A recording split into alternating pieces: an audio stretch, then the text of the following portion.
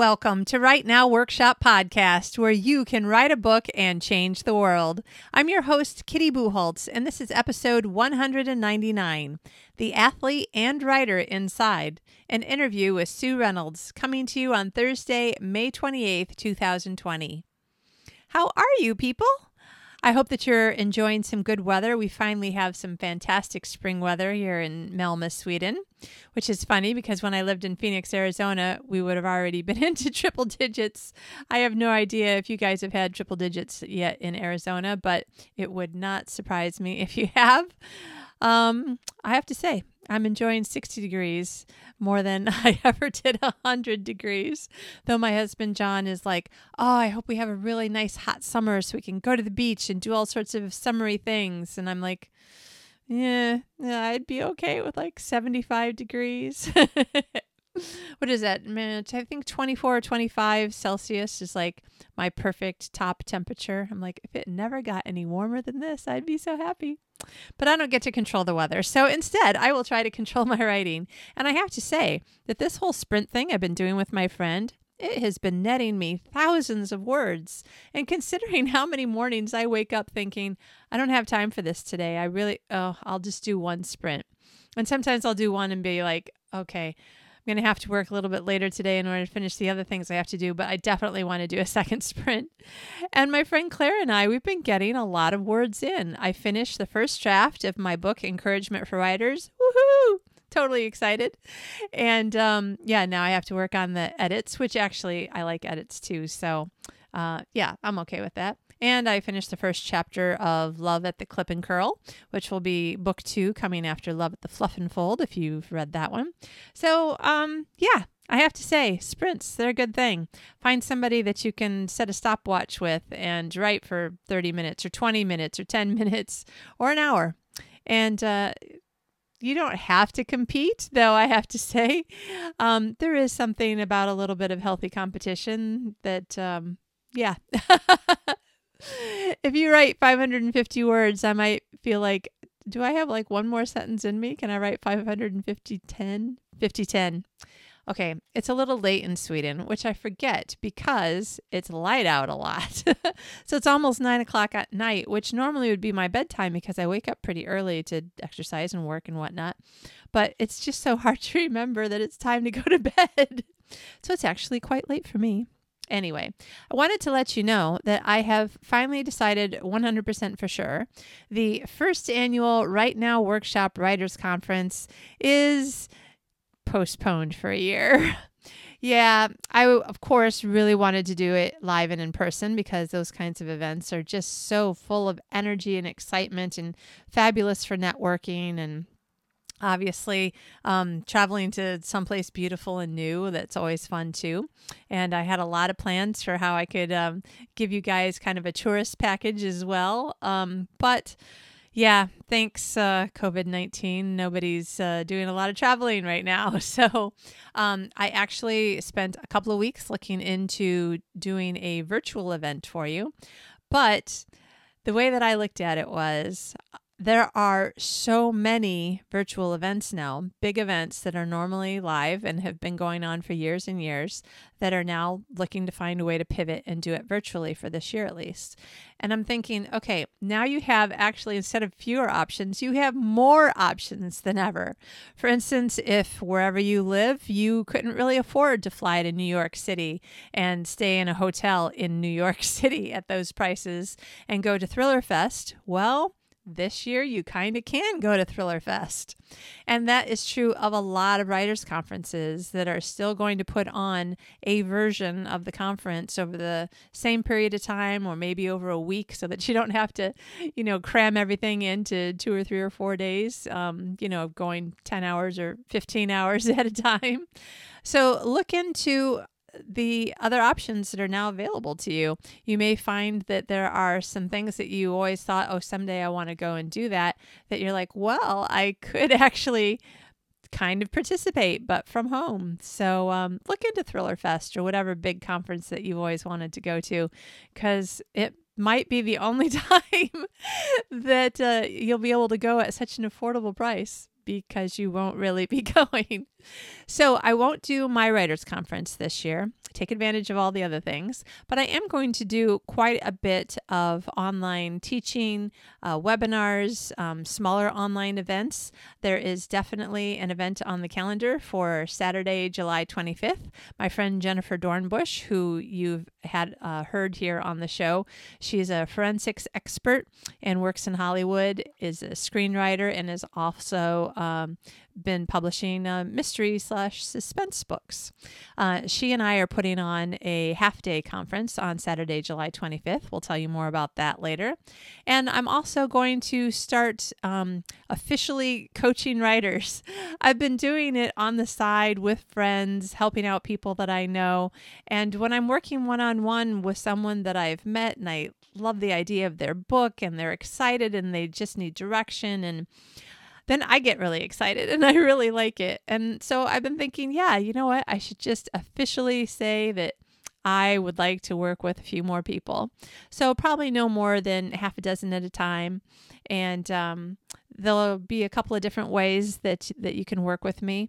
But if you're at all interested, particularly if you've been meaning to start a book for a long time and you just haven't quite figured out how to get started, or you've made a lot of false starts and you're like, I just don't know exactly how to make this work, or you've been working on the same book for 3 or 4 or 10 years, I would love to help you finish that book. So let me know. Reach out to me at kitty@kittybuholtz.com. That's a good email address for me. And let me know, like, what are you struggling with? Let me see if I can help you. We can talk about it.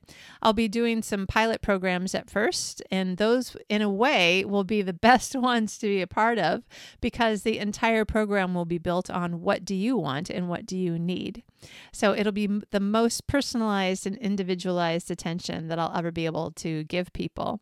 As the program starts getting more fixed and I always do this and this and this and teach this and this and this, it will by definition get slightly less personal for the people who are in it.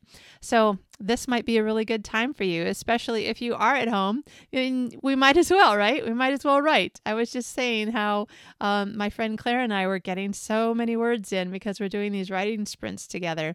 And even on the days like this morning when I was like, I just really am not going to. I'm so busy. I can't do it. And then I'm like, oh, it's a half an hour. I'm going to do it. So, yeah.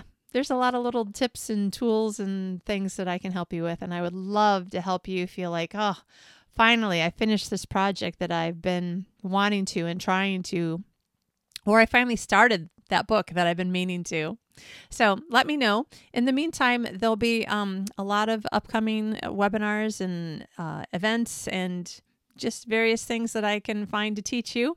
I'm excited to get back into teaching again. I really, really like it. So in the meantime, I'm pretty sure that those were the only notes that I really wanted to tell you about. Wanted to just make sure that you knew that the Writers' Conference is definitely not going to happen this year. And now we just need to go and listen to Sue Reynolds. This is the first book that she's ever written, and it is so inspiring. I was reading it just kind of tearing up going, oh my gosh, this is amazing that she did this. And oh, this sort of reminds me of that time that I did something kind of like it. And it was just very, very exciting to be reading the book and then be talking to her and hear her story. How she got her first agent contract. Well, she's still with the same agent. How she signed with her agent is an amazing story. All of her story. It's really a great interview. So I really hope you enjoy it. I hope that you find yourself inspired and ready to do more writing, even if you started thinking, oh, no, not today. Today's a bad day because of X, Y, and Z, that you go, you know what, forget it. Yes, today I'm going to write at least a paragraph, a sentence. And, maybe do a little exercise or eat a little bit healthier.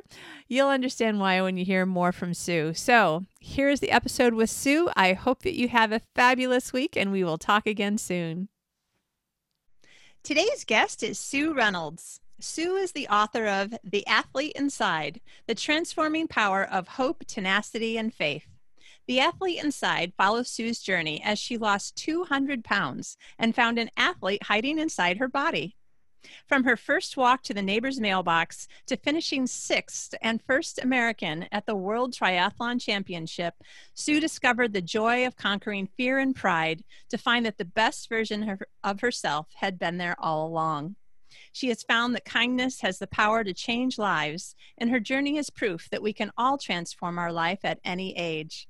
Sue is donating first-year proceeds from the book to USA Triathlon Foundation to help others pursue their dreams. Welcome, Sue. Hi, it's a pleasure to be here. Thank you. I am so excited. It has been less than 1 week since I even heard about you. And I was so excited because we have a mutual friend, Jennifer Dornbush, who was like telling me the story of one of the authors who also has the same agent. And she has this amazing story and this and this. And she was telling me all these things. And I'm like, oh my gosh, this sounds amazing.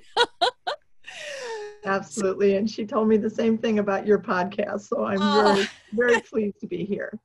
Oh, I'm so glad. Listen, your bio says a lot, and people are probably, unless they're are triathletes, they probably haven't heard of you yet. I mean, there's 8 billion people in the world. We can't expect to know everyone. But despite the fact that you have so much that it's actually such a great bio. I mean, you've condensed like an entire book into a paragraph. That's amazing. From a writerly standpoint, I'm like, wow, this is good. But why don't we just kind of take it back a little bit? Start wherever you think is the beginning of your journey. We're going to talk about 2 journeys today. 2 journeys that I found in my life really tend to mirror each other. And that's the running journey. Well, in your case, triathlete, and the writing journey. Neither of which I think maybe just 10 years ago were on your radar. But not at all. Not at all. So I think going back to the beginning, I gained a lot of weight as an adult. Had a job that I just absolutely loved. I started a nonprofit that helps schools improve, and we work especially with schools that serve a lot of lower income students. And I just loved my work and felt that it was a very much a calling. And because of that, I often stayed up all night working, and not because I had to, but because I just loved what I was doing. And it was not uncommon to pull, 2 or 3 all-nighters a week. And to stay awake at night, I would eat. And so one night I might eat 3 dozen cookies and a pound bag of M&Ms. And it kept me awake all night. And then the next day I'd have a carb crash and I'd eat some more. And little by little, I gained weight until I was 335 pounds. And at that point, it was really kind of a challenge because when you're morbidly obese, your size is just so big that there were a lot of things that I couldn't do. And I couldn't, for example, fit into a restaurant booth. I couldn't even bend over to tie my own shoes because my belly was so big I couldn't reach around it to get to my feet. So every morning I have to ask my husband to put my socks on for me. It was just, even going into a public restroom stall, I could get in the stall, but my body was so big I couldn't get the door closed behind me. So I just got really, really fed up with all the things that I couldn't do because of my size. And then there was the fitness part of it too. I couldn't even stand and talk at the same time and without getting out of breath. I mean, there's a lot of disability that comes with being really morbidly obese. And one morning I just got tired of not all the things that I couldn't do. And I remember sitting at the breakfast table about to eat a bunch of sweets. And I literally just put my palms out in front of me, like I was pushing the food away, and just said, enough. And I remember I said it twice, enough. And that was the start of my journey. After that, I just started making different choices. Wow. That's so amazing. And trust me, as I think the smaller that we get bigger cars in the US and I think smaller parking spaces. And I've often felt that way in public bathrooms or airline seats where I'm thinking to myself, my gosh, I mean, I'm overweight. Like I recognize I'm overweight, but I'm not I'm not as big as lots of people walking around. How in the world are they doing this if I can't even get the bathroom door shut without my butt getting in the way? Yeah, So, it really is disabilitating. I mean, for people who've never been overweight, I explain that if you can imagine a large bag of ice in the grocery store weighs 20 pounds. So I was trying to carry 10 of those on my body as I was, walking. And yeah, there's a lot of downsides to being a lot overweight. yeah. And yet it was something that it's not like you had never tried to lose weight, right? You had. Yeah, I had throughout my life. So my first memory of being overweight was in third grade. I remember my parents talking about how I had some little fat rolls, and I think they even like talked about it like it was cute, that Susie had little fat rolls. Um, and then my first diet I think was in ninth grade, but I was never like morbidly obese. I was just a little bit overweight. I even in middle school, I was runner up for homecoming queen. And, so, I kind of, was thin a lot of my life, but I also dieted all my life. But as I started to put on weight, I had tried a couple of other times before I got to the point where I said enough. But I think my motivation at that point was different because I wasn't so obese. My reason for losing weight at that point was just to look nice, and Yeah. by society's definition of what looking nice was.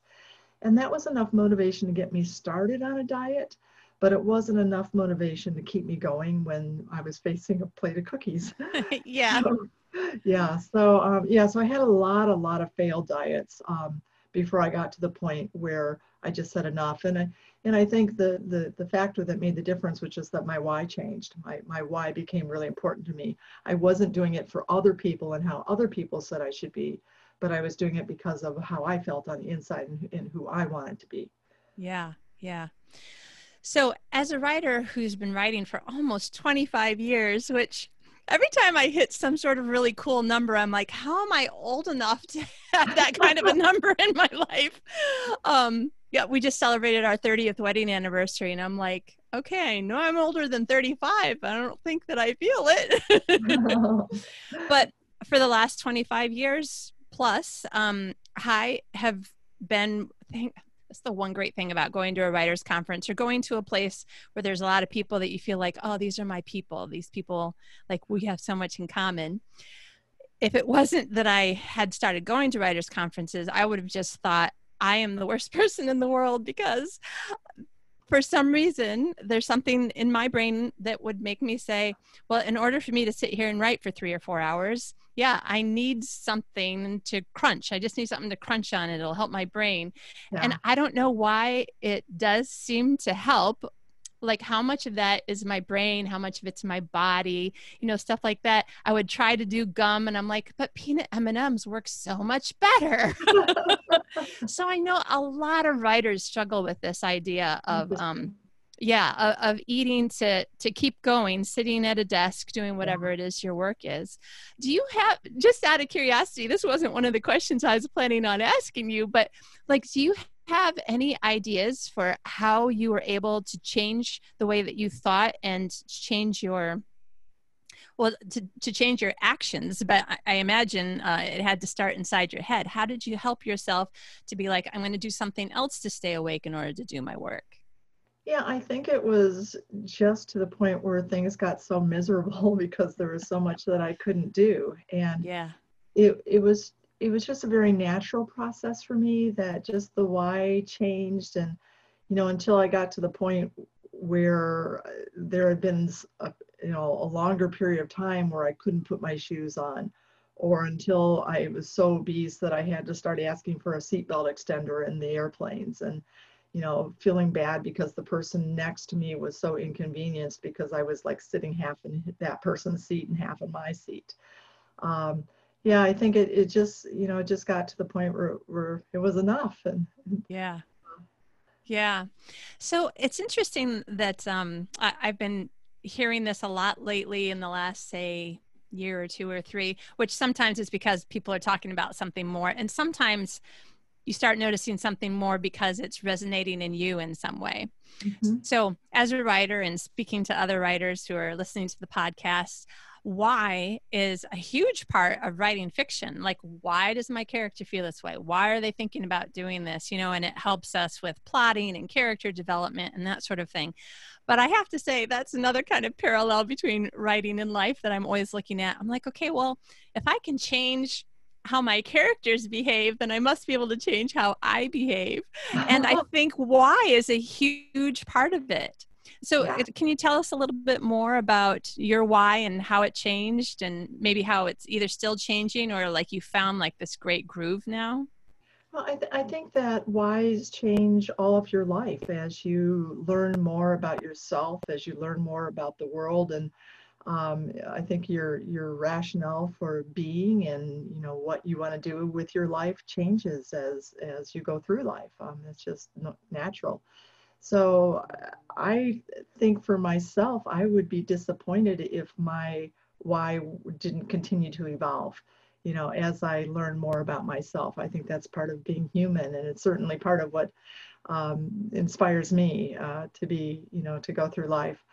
So yeah, my why definitely has changed. I mean, at first it was just my first why was to tie my shoes. And that was my focus. I focused on, I visualized shoes every day and how I wanted to be able to put them on myself, Yeah. So that was the first why. And then my why changed again. That really kept me going. And when I discovered triathlon, I quickly figured out that running would be a whole lot easier if I weren't overweight. So I kept thinking every 5 pounds I lose, it's going to make it easier to run. And then as I started to be more competitive in triathlon, it became, every 5 pounds I lose, I'm going to be faster in the run. So yeah, it just kind of evolves, and yeah, so whys change over time. Yeah, yeah. And I think that it's a real encouragement to people listening that maybe if you're frustrated with some part of your life, whether it's writing or health or some other part, maybe just stop for a minute, give yourself block 15 minutes out of your calendar and just ask yourself, for whatever the thing is that's frustrating you, ask yourself, well, why are you doing it, or why are you not doing it? And see if you can find out what your why is. Maybe what you'll discover is that the reason you aren't doing something, or the reason that you're unhappy with the situation, you'll be like, oh my gosh, that just pisses me off now. Now I am motivated to make a change, because I have found that in my life. Yeah, yeah. One of the things that I've learned through this whole journey is that I've learned that you don't have to be who you are. You can be someone that you'd like to be. And that's one of the messages that I've tried to bring out in the book, is that you can transform your life at any age. I didn't start my triathlon journey until I was 60. I didn't even know I liked sports till I was 60. And, It's just, I have to interrupt to say, oh my gosh, that is just crazy to me. yeah. Well, and there's probably a lot of women who are like me, because when we were in school, it was when there weren't sports for girls. And I can remember for PE, they would take all the boys to the gym to play basketball, but they didn't believe that girls could or should play basketball. So we didn't have that opportunity. We went to the home ec room and square danced for PE, so I think there's probably a lot of women who are in their 60s who have athletes hiding inside of them like I did, and just don't know it because they never had that opportunity. But yeah, so I think when you're frustrated, just realizing that you can be whoever you want to be. It's just a matter of making different choices. And one of the tricks that I discovered that I've kind of have used all my life is, once I decided I wanted to be a healthy person, I found the healthiest person that I could find, and I studied them to see how did they behave. And in my case, it was my daughter-in-law, who is very healthy and beautiful. And I just watched what she did. And when we were out for dinner, I would try to order after she ordered, and then whatever she ordered, I ordered. And, she was exercising a little bit, so I tried to exercise a little bit. And, I think if you just, find a person who you admire and then just study them and watch what their actions and their choices are, and then just implement those choices. And, there you've started a new journey. Yeah. Yeah. Yeah, I think that's wonderful advice in any area. And I know that it's one of the reasons why writers go to writers' conferences, so they can ask people, well, what do you do? Do you write every day? Or do you write for 4 hours at a time? Or how do you do things? And then you try a bunch of things to find out the thing that works for you. And then you can share it with other people who are asking you the question later. Yeah, absolutely. There's nothing like learning from colleagues who are either a step ahead of you in a journey or teaching people. And even when you're teaching someone who's a step behind you in a journey, you still learn from that teaching. I mean, it's just, yeah, learning from colleagues is great. Yeah. Now that just brings up the most interesting question. So the person that you did a ton of learning from is actually younger than your children. Is that right? True. Yes. Tell us about that. So that was in my book. There's kind of two main characters. One is me, and then the other one is my coach, Coach Brandt. And when I started in triathlon, I was absolutely clueless. I had no idea what I was doing, and like I usually do when I have a question, I got online and I Googled triathlon, and then I Googled triathlon coach, and I found this young whippersnapper who lives in my community. I was 60, he was 27 when I met him, Coach Brandt. And yeah, we have now worked together for 7 years. And in triathlon, most coach-athlete relationships break up after 2 or 3 years. So yeah, Wow. so going 7 years is really phenomenal. And he was amazing. First of all, I had to learn to trust that he knew what he was doing at such a young age. And then I had to learn how to take directions from such a young person. And that was, because he's my coach and he has to be able to tell me what to do, and I'm supposed to like mind him. Yeah. So that was a little bizarre. But I really did come to trust him and just put myself in his hands, and he built my fitness. And the other part of it, which I think is probably true in all areas of life, is he had to build my confidence. Especially as I started progressing very quickly in triathlon.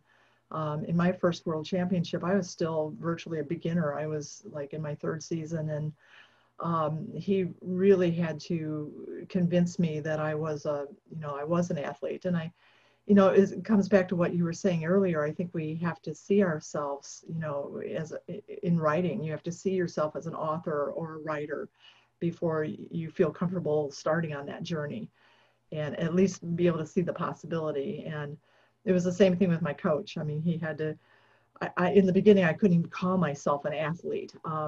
He had to convince me that it was okay to call myself an athlete. And then he had to convince me that I, had some skill. And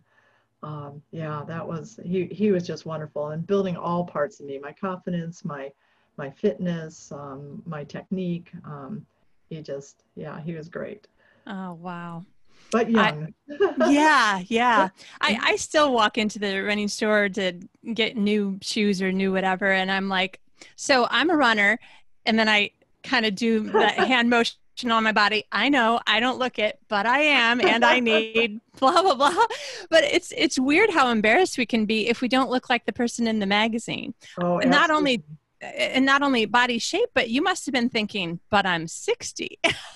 Yeah. Maybe I mean, not. the first time I contacted him, I wrote him an email, and wasn't looking for a coach. I just wanted to do a 30-minute sit down to ask a bunch of questions. And I wrote to him and I said, here's the deal. I'm a grandma, I'm overweight, and I'm obese, by the way, and I'm totally out of shape. Would you be interested in talking to me? And he said yes. And so I wrote him again, just to be clear, you understand, I'm a grandma, I'm obese. And he said yes. And then after we first met, and he said, I could coach you. And I agreed, which shocked me. But even then I got home and I wrote him again, now you're clear, I'm obese. I was trying to give him an opportunity to back out, Yeah. but he didn't. And so it's been fun. Yeah. One of the fellows that I go to church with, he's 31, I'm 52. He's ex-Army. I was in the Marines for 87 days, not even 90 days. Oh. I don't think exercise is fun. I don't know why. I think running is fun, but anything that's not running or anything that isn't considered a normal recreational activity, I'm like, okay, negative push-ups are horrible. I hate them. I only do them because you said this is the third exercise you have to do.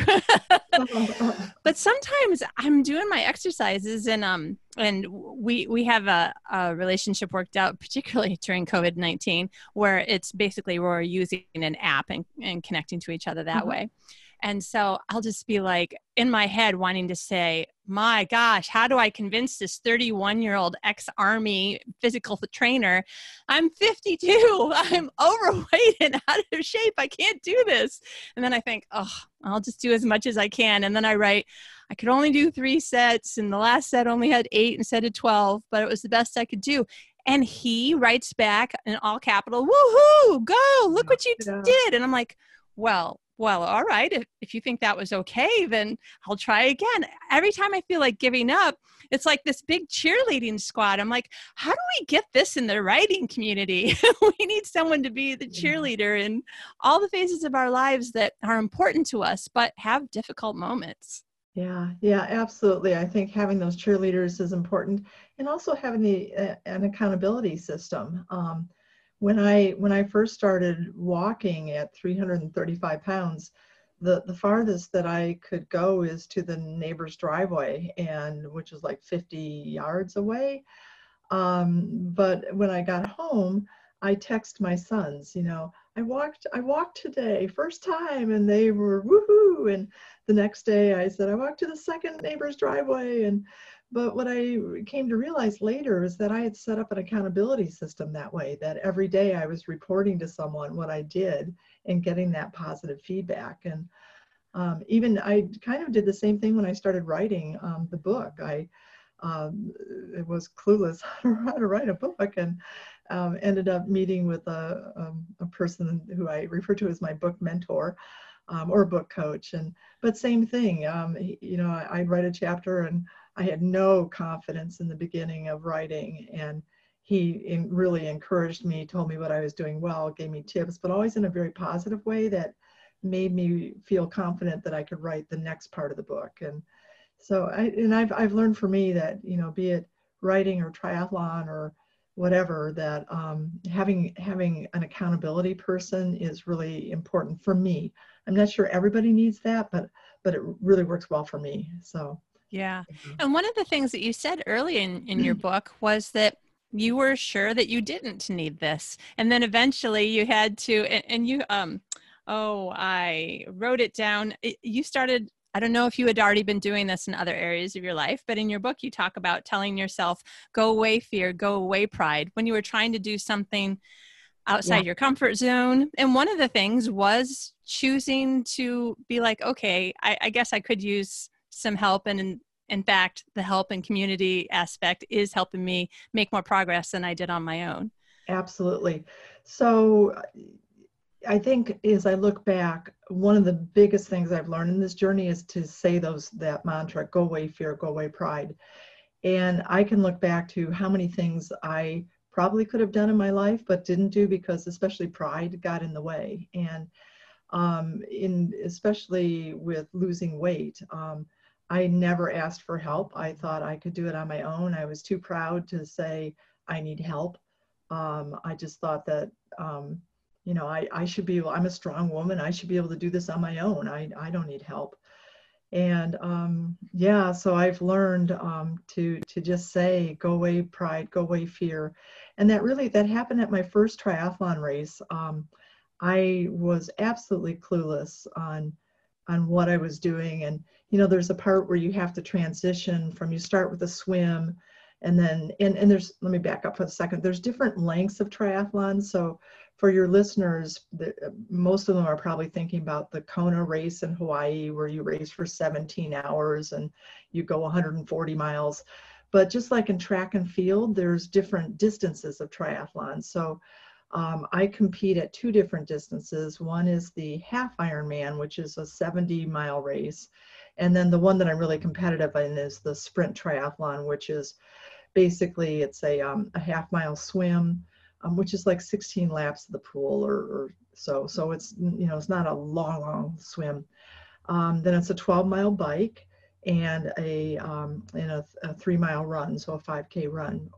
But you don't have to go fast. And that's one of the things I'm trying to bring out in the book too, is that you don't have to be a great athlete to do a triathlon.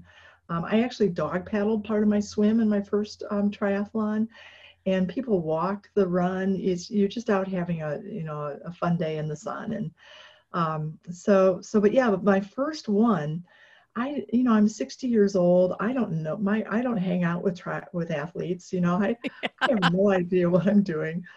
So I had read a book to kind of get a glimpse, but I had never seen it. And there's this part in triathlon where it's called the transition area, where when you come out of the swim, then you take off your goggles and your swim cap, you grab your bike, then you go out on the bike, and then you come back and you have to, park your bike and get your run shoes on and go out on the run.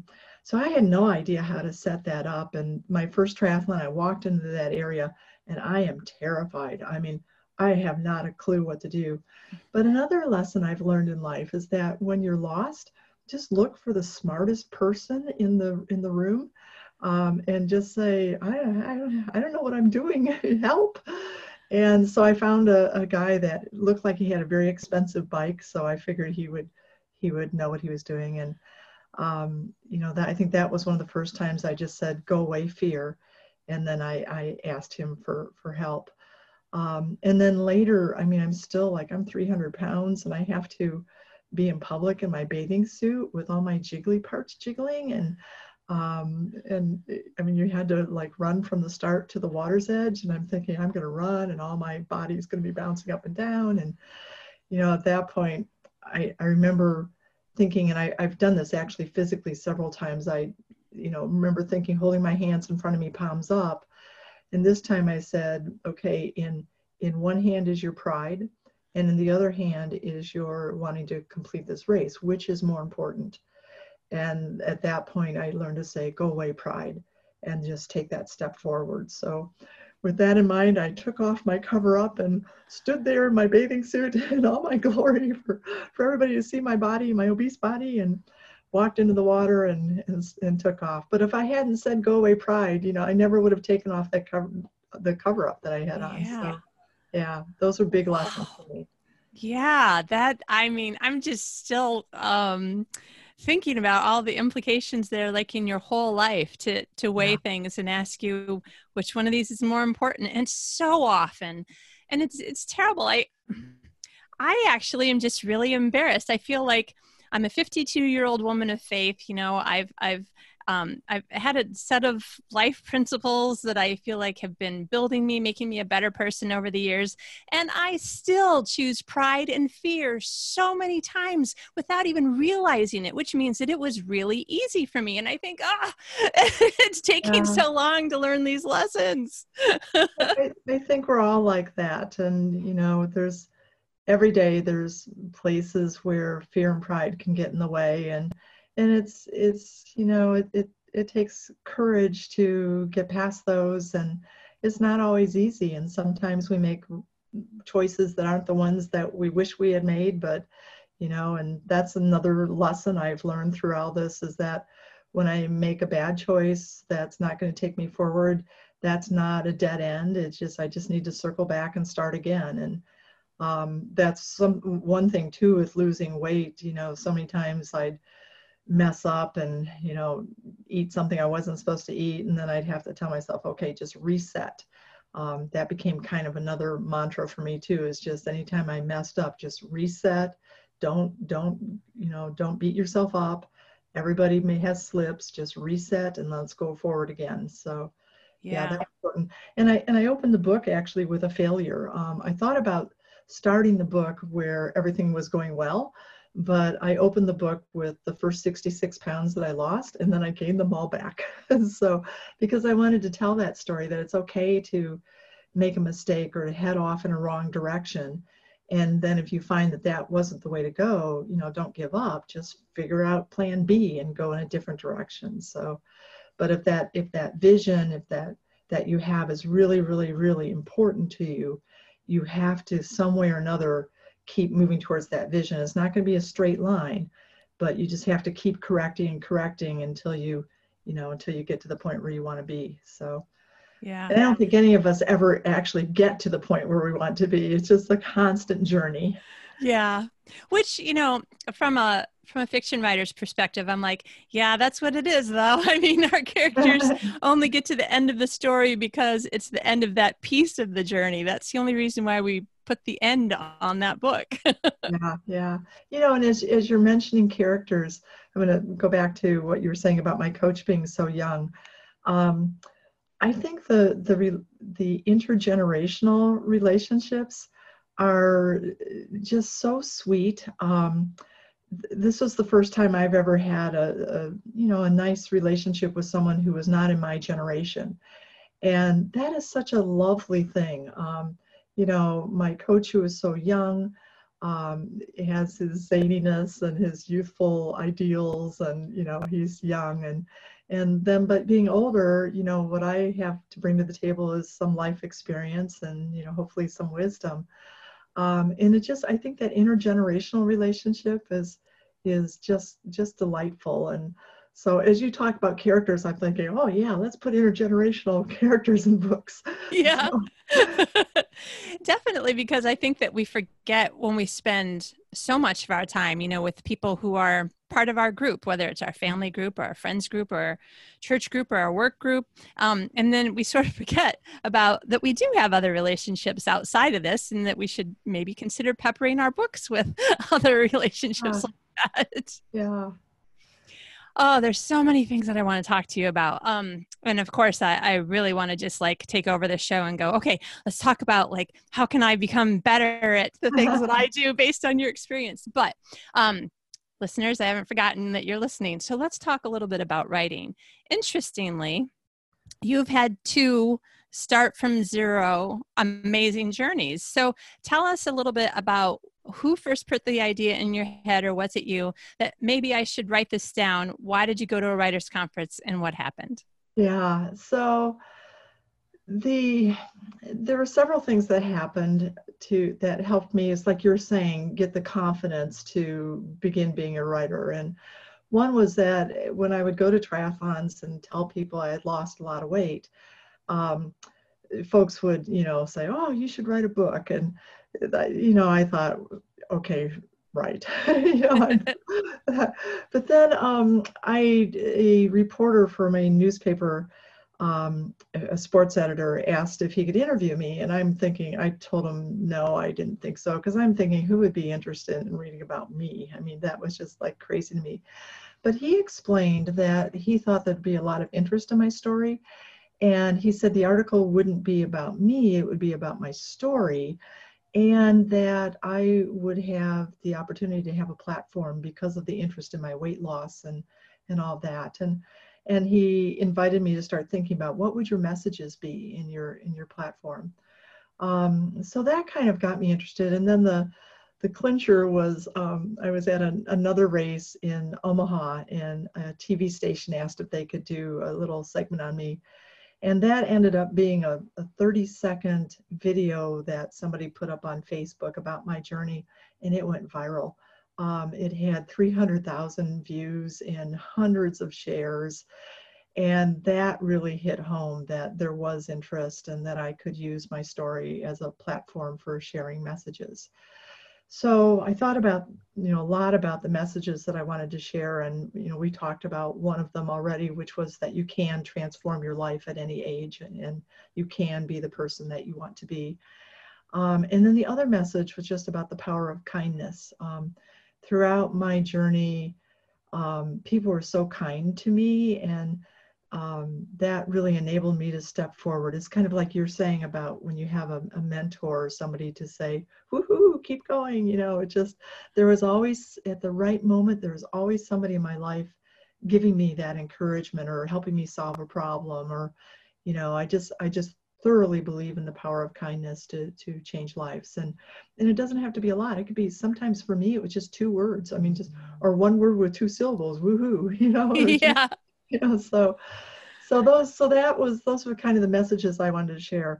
But then, like you're saying, I have no clue how to write a book. I mean, I got a D on my term paper in high school English, so I have no confidence in myself as a writer. And then I also still wasn't convinced that anybody would want to read it. So I heard about this writers conference, and having been to a lot of writers conferences, you might identify with this, but it was I think a large one. There were 400 people. Would that be a large conference? Yeah, that'd be pretty big. Yeah.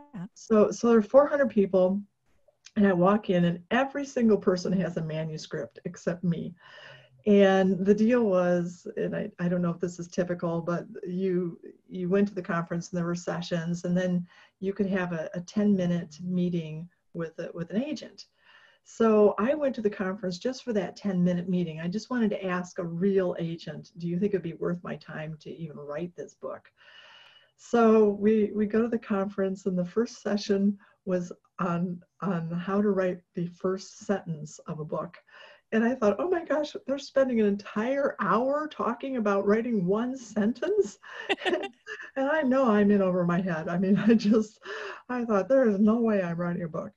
So one at a time, people are going off to meet with their agent. And, when everybody came back into the large session, they would shake their head no, they didn't get an offer. And one woman was really excited because she was asked to submit 3 chapters, and everybody around her was like, "Ooh, that's so wonderful." And then it's my turn, and I have no idea how to make a pitch. I mean, I know nothing about writing.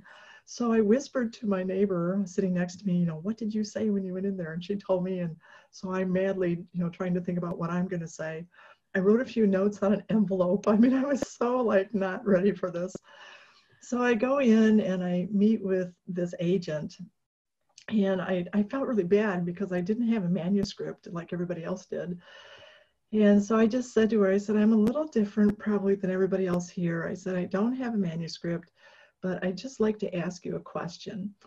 And I could see she was puzzled, but she said, okay. So we sat down, and I said, I'm thinking about writing a book. I just would like to know if you think it's worth my time. It would be a book about, and then I gave her my 30-second outline of the book. And then I said, so do you think anybody would like to read a book like this? And she paused, and then she looked at me and she said, yes, I think maybe people would like to read this book. And then there's this long pause. And then she said, and I'd like to offer you a contract right now. And I'm thinking, what? And I was so shocked. I mean, I was hoping that maybe my wildest dream is she'd say yes, and 10 years from now, please come back, and you can send me your manuscript. Yeah. But now all of a sudden she's saying she wants to give me a contract, and I thought I had heard her wrong. I just couldn't believe it. So I repeated to her, you want to offer me a contract right now? And she said yes. And then I said, what does that mean, you want to offer me a contract right now? And she said, means I want to offer you a contract right now. And I still couldn't believe it. So on my little envelope that I had, I wrote down the words so she would see me writing them down. And I wrote down, so you want to offer me a contract right now? And I looked at her and she said, yes, that's true. I was just, and I've never been speechless in my entire life, but all I could do is sit there with my mouth hanging open, my hands over my mouth, and I just looked at her. I couldn't believe it. So yeah, I came out, but then I'm feeling really bad because I don't even I go back in the room, and I'm the one who doesn't even have a manuscript, and I'm the one that gets a contract. So it was just crazy. I remember going into the restroom, and I'm standing in the restroom talking to all the women at the sinks, and I finally just couldn't stand it anymore. I just started jumping up and down. It was just crazy. But then I had a problem because I had a contract, but no book and no clue how to write a book. Right. That is a little bit of a problem. But I'm sure that there must have been a part of your brain that was like, I have done harder things than this. I can figure this out. That's exactly right. And even when I was talking to her, I did ask her, I said, because I'm thinking, I said, what if I can't write? And she said, well, find a ghostwriter, you'll be fine. So, but I remember thinking, okay, I couldn't do triathlon either. And I figured that out. And that gave me the confidence to say, okay, if you can figure out how to do a triathlon, you can figure out how to write a book. So yeah, that was how it started. It's crazy. Now, some people who are listening won't have actually won't have yet had the courage to start yet. Or maybe they've started and haven't finished the first book yet. Or maybe they have 20 or 30 books out, but they're never done a memoir. So, and essentially your book would be, is it considered a memoir? It's not really self-help. I would consider it a memoir, yes. Yeah. So, so for people who are listening, who are like, I've been kicking around the idea of writing, some really interesting bits of my story, but, and then there's like all of the excuses. So give us some thoughts on like, how did you go from blinking cursor on the white computer screen or blank piece of paper to just telling yourself, just write something down or whatever how did you begin? Yeah, so I began with a lot of false starts.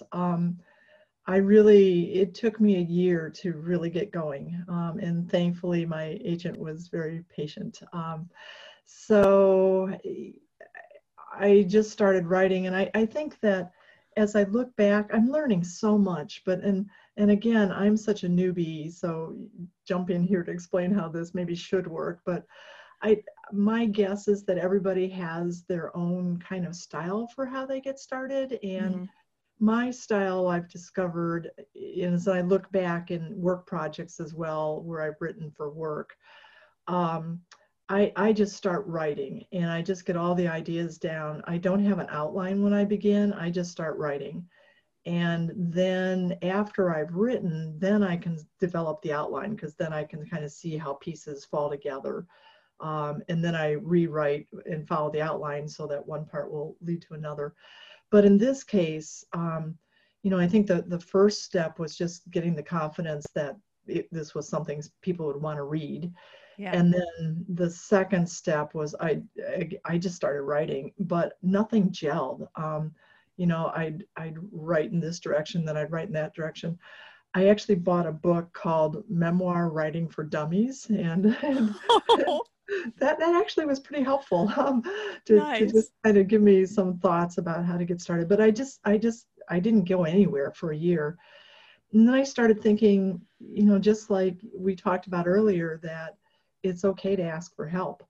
And I started looking for a book coach and talked to a few people, and finally found a gentleman who was a retired English teacher in Indiana from Indiana University, and contacted him and said, I have this contract, I'm supposed to write a book, I don't know how to get started, I'm lost, help. And he was wonderful. Even before we started working together, the first email that he sent me, he said, where I want you to begin is to just write down all the things that you can't leave out of the book. It has to be in the book. So I just made a list, a bulleted list of those things, and that just opened up something inside of me, and it all just started flowing then. So wow. That's a great idea. I've never heard that from a memoir, but it sounds so kind of obvious after you hear it.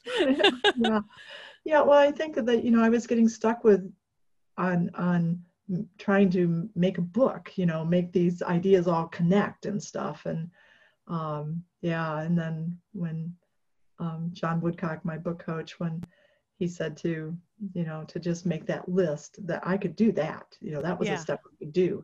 And then we could look at how the parts, played together. So yeah, helpful. Wow. I love how there are so many things in life that that mirror or are analogies for other parts of life. One of the things that so I'm always looking for little mental tricks that will help me to get past the no portion and onto the yes. So this morning, I just really, really, really did not feel like I had time to do a writing sprint with my friend. So I live in Malmö, Sweden, and the next train stop on going, what would it be, west, is Copenhagen. And my friend lives in Copenhagen. And so we've gotten in the habit the last couple of weeks of every morning we do writing sprints, about 8:30 in the morning. And wow, I've gotten thousands of words written on days that I was like, I don't really have time. But today I was like, no, today I'm putting my foot down. I really don't have time. I am not spending 30 minutes on a writing sprint because, and then I had my 40 reasons. And by the time I got to like reason 17, I'm like, oh, okay, you just need to do it. You just need to do it. And there are all these little like mental tricks. It's like, if I can just do this part, or if I see something, I'll be running and thinking, I cannot run a minute longer. I'm going to walk, or I'm going to stop and turn around or whatever. And then I just see crowds that I've seen I always think for other people at marathons and half marathons, where everybody's cheering and clapping and they're so excited. And I just like imagine on this empty dirt road that there's this crowd down at that tree telling me, you can do it. Come on, Kitty, run to the tree. Yeah. And for some reason it works, it helps. And I get some of these little tricks where I'm like, okay, you know what? Just pretend you're running and you just have to run to the tree, do one writing sprint, and I'm always finding something that is, motivating or inspiring to just get me past the no onto just moving. Yeah. Do you have things like that? Yeah, absolutely. And I think you talked about writing sprints in one of your other podcasts that I listened to. And do I remember right that you had a partner that you were doing the writing sprints with? Yeah. So the two of us we look at the clock and we're like, okay, how about top of the hour, whatever time it is in either time zone at 00, we'll write for 30 minutes, and we text each other, go. And then we start typing not necessarily as fast as we can. We just type as much as we can in 30 minutes. Yeah. Yeah. Yeah. So I think, in doing that, you kind of set up an accountability system as well. You're being accountable with a friend. For me, my accountability system was with my book coach. So we met every Friday for coffee. And on Tuesday, I would send him a chapter, and he would, so that he could be ready to review it with me on Friday. And then, I think kind of like you're saying too, I find it really helpful to set up a routine where I know that on Sundays I'm going to write. And luckily, I think I'm unusual in this, or at least people have told me I'm unusual, but I can sit down and write for 6-8 hours at a time. And so I just designated every Sunday to writing, and I'd sit down after church and just write until evening, and have, I'd knock out a chapter, and then I'd send it to John. But I think having that accountability system, and I had to laugh when you talked about racing and picturing people at the end cheering for you. John was my cheerleader. So, my book coach played that role as well. He was my accountability system. But then especially, I came into this with absolutely no confidence as a writer. I mean, I got a D in high school English, and for 40 years, I've thought of myself as a horrible writer. So, yeah. And so, having John say, I mean, there were lots of chapters he had no edits on. I mean, it was just, wow. He built my confidence. He has joked with me. He said, you have this book called The Athlete Inside. He said, your next book needs to be called The Writer Inside. so, and to his credit too, I've learned to love writing. I mean, I will write the rest of my life. So yeah, I've really, it's so much fun for me to, take words and to use words to tell a story and to teach and to elicit emotions. And, it's just, I don't know, it's like conducting an orchestra, except the instruments are words, Yeah. Yeah. So, I totally agree. Yeah. So I just love it.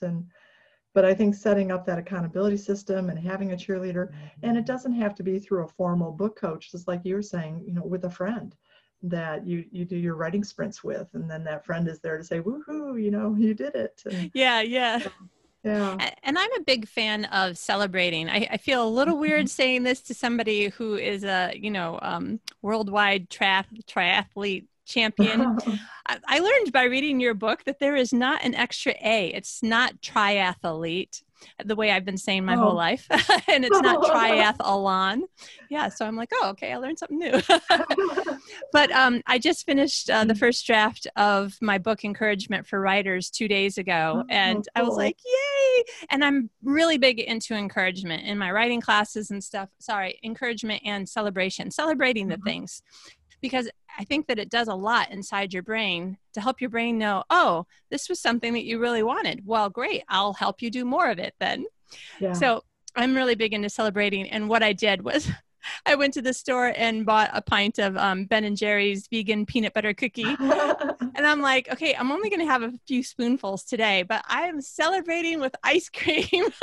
Yeah, that's wonderful. Celebration, I think, is really important. And the other thing is, and I think this would apply to writing too, I have learned that there's a difference between outcome goals and process goals. And the outcome is like the finished product. So for me, the outcome was making Team USA and qualifying for Worlds. But in writing, the outcome was to finish the book, that to have a book. And so, but then there's the process goals. So the process goals are the little things that you do every day that if you do them well, will result in the outcome. So, in terms of in triathlon and running, the process goals are things like, do this workout every day and do it with integrity and do what your coach tells you to do, even when you don't want to. And, to get lots of sleep and to eat properly and, all those things you do every day.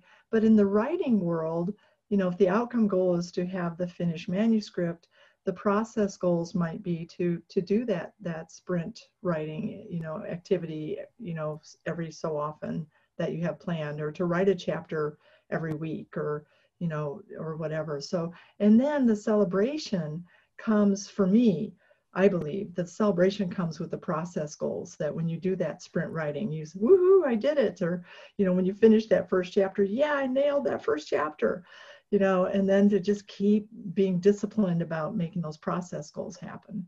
Yes, I totally agree. And I love what you said too, for people who are listening.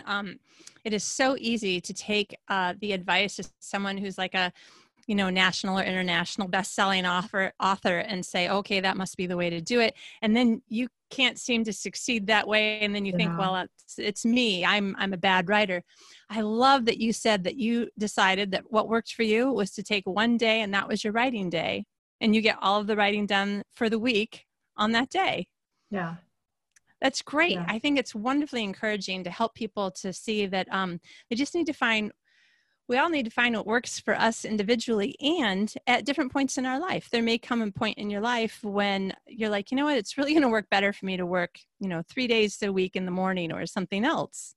Yeah. I can remember reading, like, how do writers write? And, I can remember reading that, you should take X amount of time every morning before you start your day and do that writing. And that just didn't fit for me. And I also talked with folks, and when I would tell folks, so I just do these marathon writings on Sundays, and people would say, oh, no, you can't do that. But, I did it. So yeah. And honestly, I think it has to do with a whole lot of things, not the least of which is what else is going on in the rest of your life. Sure. For instance, I have the hardest time if I don't get out of bed and immediately go run or whatever, it's really hard for me to get it in. For some reason, I need to do it first thing. Yeah. So if you have things or people who, still have children at home to take care of and get to school or whatever it is that you have to do, you can't always emulate somebody else's success and expect that it's going to turn out the same. Yeah. And I had another point too, but I forgot what it was. But you remind me of another mantra that I like to use, and that's, so when I started competing competitively, my mantra was no excuses, whatever it takes, find a way. And it's kind of, that find a way part. If the vision is that you want to have this book and you really, that's your passion and you feel that in your, there's fire in the belly, you just want to make that happen, then it's just find a way. And it might not be the same way for everybody. It might be that you head off in one direction, like we said earlier, and that's not working. So you come back and you find a new direction. But if the goal is writing that book, it's just find a way. Yeah. Um, And it may end up being different for each book. I mean, yeah. yeah. So encouragement for you when you write the next book. It's possible that it'll go in a totally different way. And we'll talk about it again, in a year or two, and you'll be like, yeah, so all the things that worked for this one, then they didn't all work for that one. Interesting. Okay, I will remember that. Yeah. So don't feel bad if it seems to be going off in a wonky direction. Honestly, that was one of the things I loved about your book. When you talked about, I probably won't get the details right, but because there's so many times when I was reading it going, oh, I've been there. And one of the things when you were doing really well and you had a vacation and you're like, instead of having a 1-day break in the diet that you would have every week, I'll just have this 1 week vacation break. But it took you a month to get back. Yeah. And I thought, oh my gosh, it just feels so good to hear other people who, I look at you now and I see who you are now and I think, oh my gosh, it could never be you. But I read this about part of the process and I think, okay, this is a problem that I have. This is a problem that Sue had. Sue found a way through her problem. I can find a way through. Yeah, and I think as you find ways through different challenges, as anyone does, you learn about yourself and then you learn how to avoid that problem or how to handle it if it happens again. So in that case, I had been taking a cheap meal once a week where I could still enjoy the food that I like to eat, fun foods. And we went on vacation and I decided, well, I'll just take a cheat week. And when I got back, I had developed a new habit of eating. And so it was really hard. And my cheat week turned into a cheat month before I finally said, okay, restart. This is not working, restart. But what I learned is that if for me personally, if I go off track for 3 days, it's really hard to get back on. But if I go off track for 1 day, it's just, okay, restart, and then it's a lot easier. So I'm always really cautious now that if I do have a slide and I'm starting to eat, when I get close to that 3-day mark, I'm thinking, okay, it's going to be a whole lot harder if you go past this point. Yeah. So then I, can take that step back then. So, yeah. Sue, I have a question for you that you might be able to help a lot of people that I know. So writers, particularly ones who are, full-time writers, we sit at our desk way too much. Some people have gotten so that they have like a treadmill near their desk or something like that, which is great. But I have a lot of friends who have had hip or knee replacement surgeries, partially because of getting extremely overweight and their body just not being able to hold it up and things grinding down. Obviously, that's not the only reason that you get hip or knee replacements, but it's definitely something that I've seen. And I look at people, ahead of me on the path or ahead of me in age, and I ask myself, what do I want to do that they're doing? What do I want to not do that they're doing?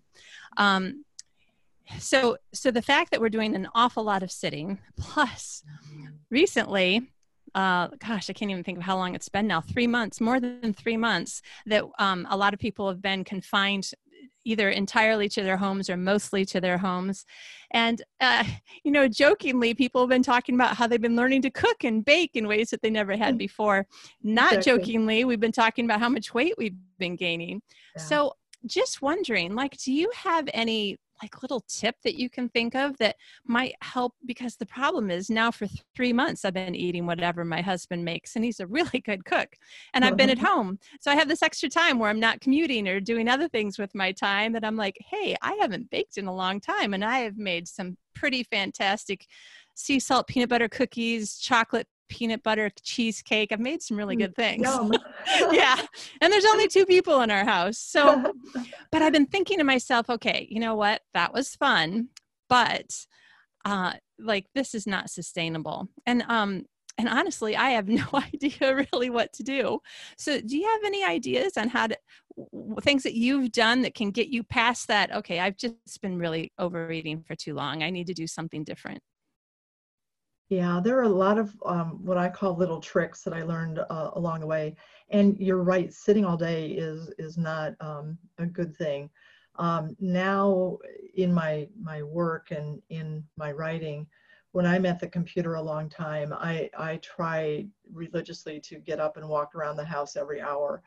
When you're sitting, it really, your hip flexors get really short. And so especially if you, for running, that can be a real issue because then you can't open up your stride. So, and sitting over years and over hours is just not a good thing. So my coach wants me to actually work at my computer standing up so that I'm not shortening that hip flexor, but that's not something I like to do. So I just make sure I get up and walk around the house every hour just to make sure my hip flexors aren't just getting totally short. So that's important.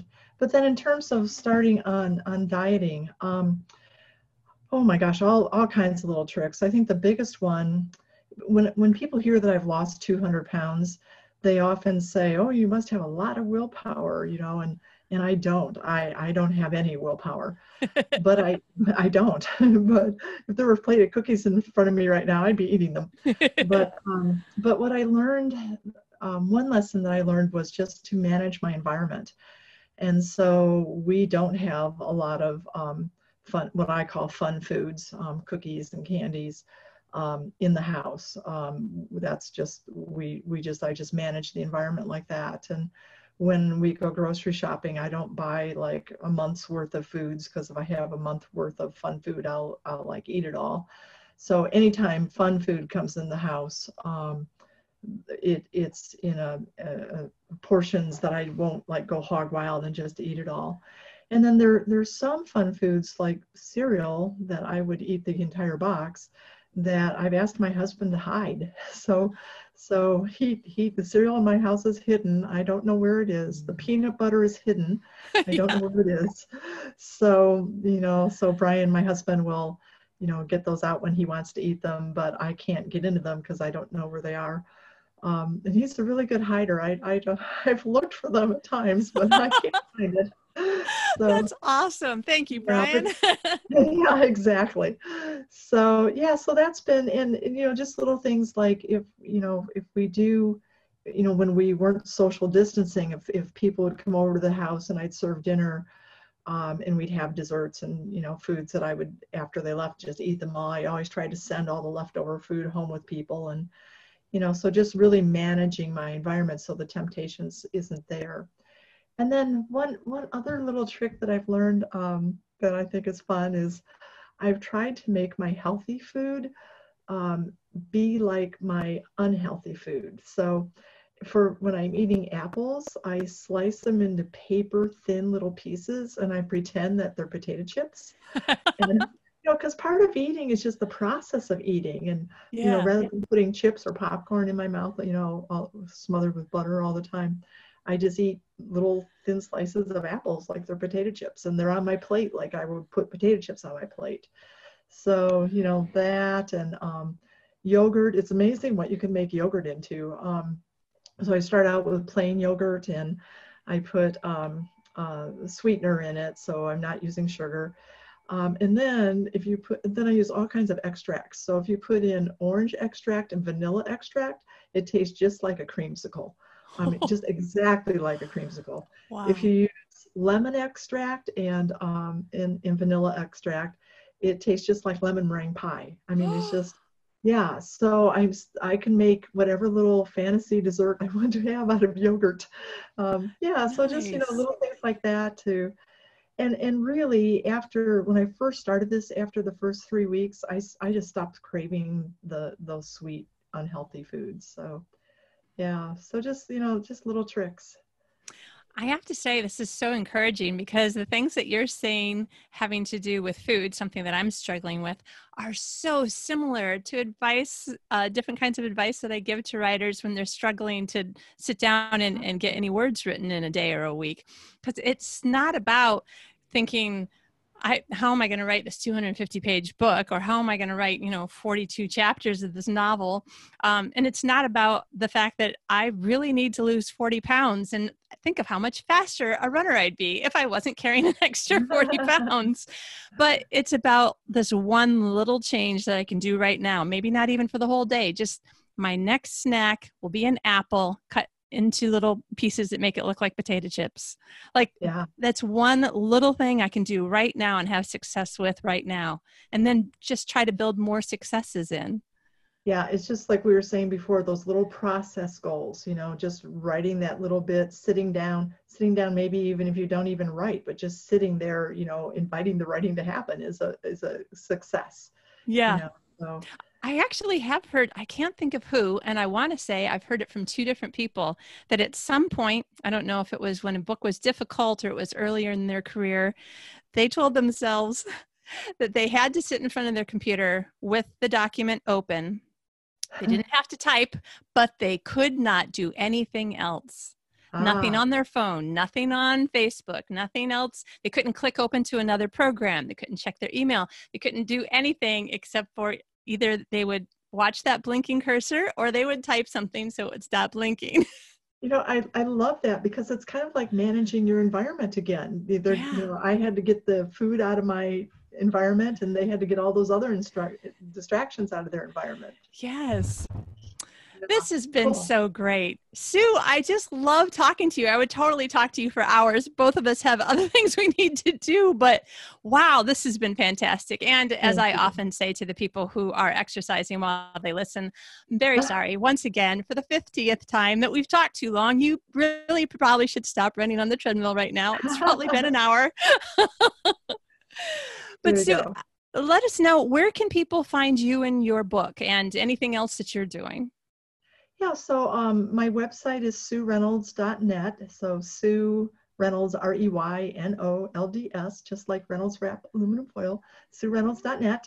And there's links there to all of my social media contacts. And I love connecting with people on social media. I've actually developed some really good friends that I've met on social media. So that's been a lot of fun. And then also in my website, there's a tip section for getting started with exercise and also getting started with losing weight. And then I just launched a new section that would be appropriate for writers as much as it would be for people that are wanting to go on a fitness journey. It's called Start the Journey.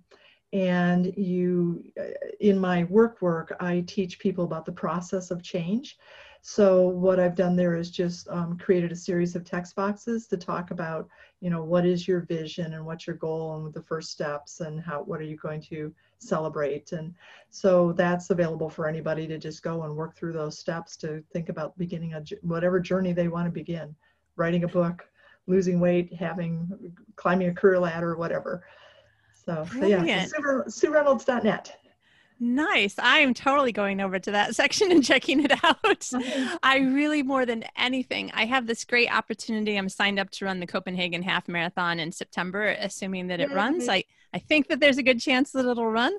And I'm excited because even though I've done other ones, by the time I run it, it'll be a little bit more than 2.5 years since the last one. So that's always a little nerve-wracking, but also it's flat, which means that I should be able to make a new personal best record. Yay! Yay! So I just want to, I want to be one of those people who at the end of my life, like at one point, I got either first, second, or third because there were no more than 3 people in my age group in the half marathon. Been there. Yeah. I loved that story.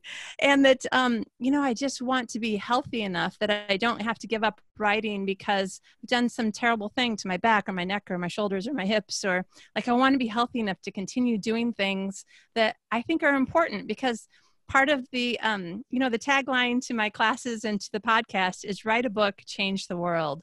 And honestly, your book is one of the kinds of books that I think can very, very much change the world by changing individuals' lives. Thank you. Thank you. That was my purpose for writing the book. I wanted to use the words to give people hope and really to just give them a new vision that change is possible, and it is possible to transform your life at any age. And then to use the proceeds of the book to support a foundation that helps people with their dreams. And so I feel very, very blessed to have had this opportunity to write the book. That's so wonderful. Wow. And thank you so much for taking the time to be on the show. We really appreciate you being here. Well, it's been a delight, and I wish you lots of luck with your half marathon. That distance is no joke. So kudos to you for doing another one, and I'll be cheering for you.